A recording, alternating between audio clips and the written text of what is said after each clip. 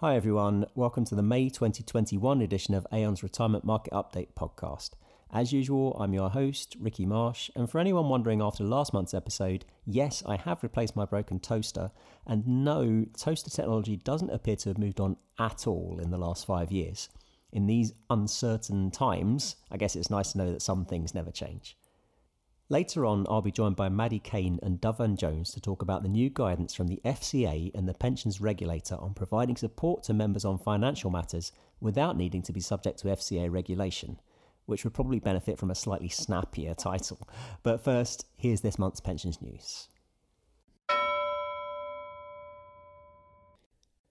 If you listen to our December 2020 episode, you'll know about the decision by the Treasury and the UK Statistics Authority to change the way RPI is calculated, so it will be aligned with CPIH from February 2030 onwards.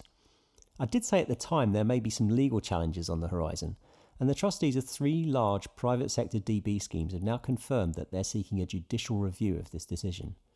The trustees have highlighted the impact on scheme members, both in terms of lower increases in retirement and lower transfer values. And they've also made the point that women will suffer more due to their longer life expectancy. They also mentioned the impact on scheme finances, particularly for schemes that hold index-linked gilts, as these would be expected to fall in value with no sign of any compensation. The Treasury and the UK Statistics Authority will have a chance to issue responses before the High Court decides whether this will proceed to a full hearing, so we'll keep an eye on this and let you know what happens. A few bits and pieces on pension scams this month. The first one is from the pensions regulator, who have issued a plea to the industry to raise the alarm over suspected scams. They're worried about a fall in the number of scams being reported, and we've seen a drop of nearly 80% in reports between 2014 and 2020. There has been a slight increase in reports so far this year, but it's difficult to get a true picture of the situation if some scams are going unreported. Next up is a report from Parliament's Work and Pensions Committee on pension scams. You may recall that this was the first part of their wider 3-part inquiry into the impact of pension freedoms and the protection of pension savers. They were asking for input from the industry back in September last year, and this report is a summary of their findings. The report warns that the issue of pension scams could be substantially underestimated, which links back to TPR's plea on reporting. It's also particularly scathing in its assessment of the role of online firms, saying, "It is immoral that tech firms are accepting payment to advertise scams and then further payment from regulators to warn about the scam." The last one's from the Pension Scams Industry Group, which has announced a new version of its Code of Good Practice on combating pension scams. Key changes here include a new letter from TPR for members considering transferring from a DB scheme to a DC scheme, and new guidance from TPR for trustees to highlight pensions-wise and encourage members to take regulated advice. This will be updated again later in the year once the new regulations supporting the Pensions Act are in place. We talk about ESG quite a lot, but out of the 3 letters, the S is probably the one that gets the least attention. Well, no longer. At Aon's recent pensions conference series, the DWP launched a call for evidence on just this issue. They're seeking views on how pension scheme trustees understand social factors and how these are included in their ESG policies. The aim is to increase understanding of what's currently being done and what more could be done to ensure both the risks and opportunities presented by social factors are adequately considered by schemes. The government will also use this information when looking at how to help trustees meet their legal obligations. This call for evidence will be open until the 16th of June. While we're on the subject of ESG, TPR's published a new climate change strategy. This sets out TPR's response to climate change and the ways it can help trustees to meet the resulting challenges. This comes ahead of the new regulations on climate change disclosures that are due to come into force later this year, and TPR will follow up in due course with guidance on how it will enforce those new regulations. One last thing on ESG. In case you're not all surveyed out, Aon's 2021 Global Responsible Investment Survey is now up and running. We're looking for responses from all institutional investors, and the results and analysis will be published in the summer. If you'd like to complete the survey, you can find a link in the show notes. And finally, Aon's DC Live Week is just around the corner. Every day in the week commencing the 14th of June, we'll be hosting a variety of online virtual sessions which will address the current needs for those working with DC pensions and financial well-being planning and strategy. Registration is open now, so I'll include a link for that in the show notes too. And if you'd like more information on this or any of this month's other news stories, I'll include contact details at the end.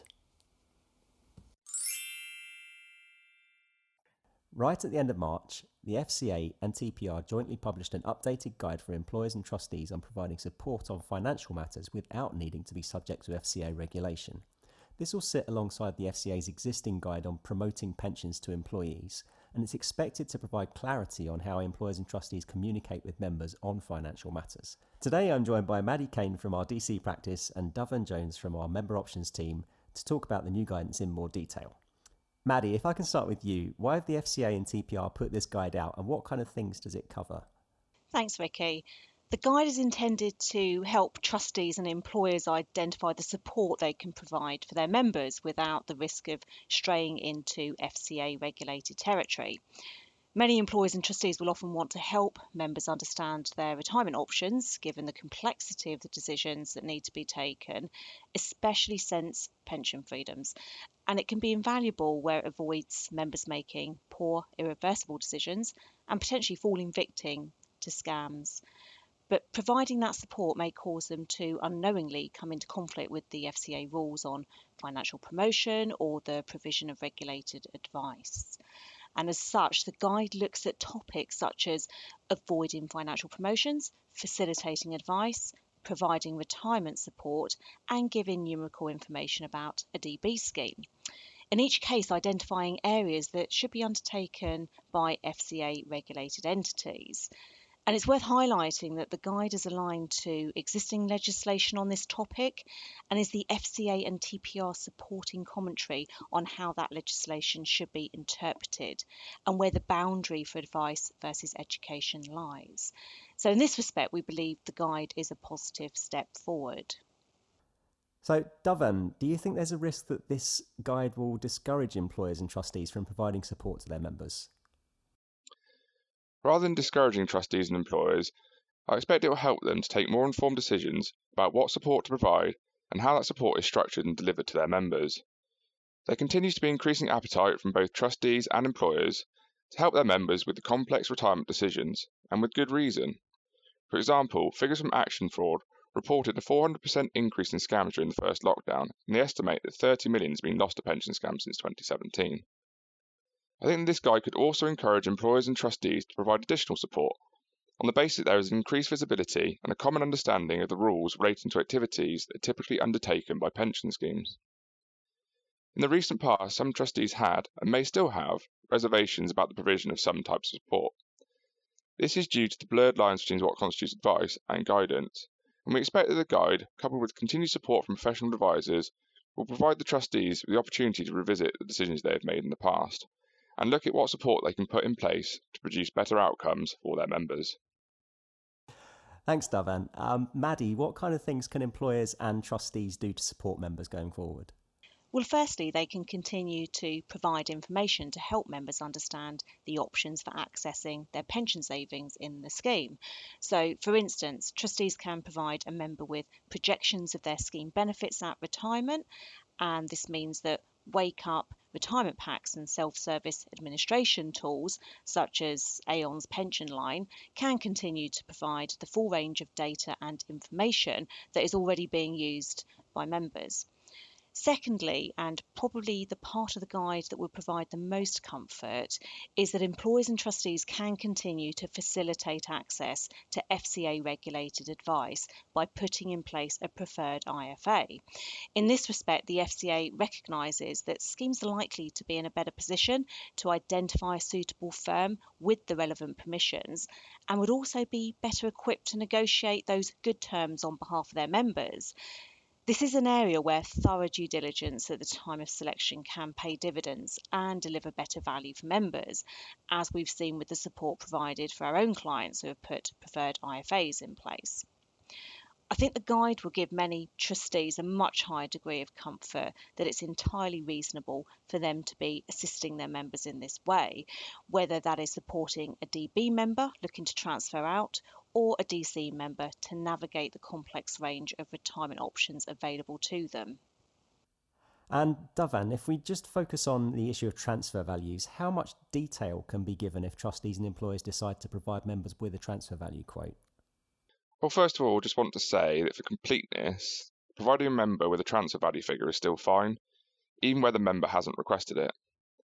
The FCA has been clear that any factual information about the transfer value, or what a member can do with it, can be provided. So, for example, you can show the income achievable if a member was to purchase an annuity, but this should be illustrated using current market values based on information generally available to the public, such as via the Money Advice Services annuity comparison tool. Whereas illustrative annuities based purely on assumptions should not be provided, as there is a risk that the annuity shown may not be representative of the terms currently available and therefore may steer a member towards one option over another, which is part of the regulated advice process. Information about drawdown needs more care. The guidance set out by the FCA suggests that the methodology followed by government tools is considered best practice. The FCA are comfortable for members to be directed towards online comparison sites such as the Money Advice Services annuity comparison tool mentioned earlier, or for drawdown, the PensionWise adjustable income tool. The guide does also leave open the door to trustees and employers referring their members to other sites, but under these circumstances, it is important that you make sure that the site or modeler you are directing members to is both balanced and objective. The FCA have said their main objective is to prevent members from transferring out of DB schemes based on misleading information that is skewed. As you'd expect from guidance though, it isn't fully prescriptive, and employers and trustees will need to apply their judgment with the help of their advisors to ensure that the information they are providing to members is both balanced and objective. In response to this, we have made minor adjustments to our own online modeler, the Aon Retirement Options Model, or ARM for short, to ensure continued compliance, but fundamentally the tool continued to provide members with a very similar experience. So just to wrap things up, what would you say your key takeaways are for employers and trustees off the back of this guide? I guess, Dhavan, if we start with you. The guide confirms that trustees and sponsors can continue to write to their pension scheme members with details of all of their options, including pension and transfer value details, to help them plan their retirement. We've been asked by some of our clients how they should confirm that their communications to members are meeting the requirements of the guides. You should consider your communications in the round, from your written communications through to online modelers if provided, so that the information that you're communicating is both balanced and objective. This is a good opportunity to review your retirement communication strategy in full and consider the type and shape of the support you could put in place for your members. For example, our experience is that the leap from generic information to formal regulated advice is too great for many pension scheme members, and that educational online tools play a vital role in bridging this gap. And Maddie, how about you? In addition to the all-important communication considerations, I see this as an opportunity for employers and trustees to review their existing member support processes and strengthen them if need be. These processes may relate to, say, the selection and ongoing review of preferred IFAs, an area where the Pensions Ombudsman has provided more detail in response to the guide, and most definitely worth a read in order to gain that deeper insight. This isn't likely to be a big shift in the approach being taken by many, it's just tweaking the dial. This is intended to be a non-exhaustive guide for employers and trustees, so if something doesn't feature, such as the selection of preferred drawdown providers, connect with your professional advisors who will be able to help you identify what's possible in order to continue to support members make good choices and achieve those good outcomes in their retirement. Great. Well, I know this is an area that's been worrying some trustees and companies, so hopefully people have found that helpful and it will give them some comfort. Thanks very much to both of you for your time today. Thank you. Thanks both. Okay, that's everything for today. Thanks again to my guests, Dhavan Jones and Maddie Kane, and thanks to you for listening. I'll be back next month, by which time I should be fully vaccinated. Fingers crossed for a sticker or a lollipop this time round. Didn't get one the first time, I felt very left out. If you've enjoyed this podcast, don't forget you can subscribe to the series through all the usual places, including the Apple Podcasts app and Spotify, so you never miss an episode. If you'd like more information on our retirement solutions, or you want to feature in a future podcast, you can contact me on ricky.marsh@aon.com. Otherwise, please visit our website or email talktous@aon.com.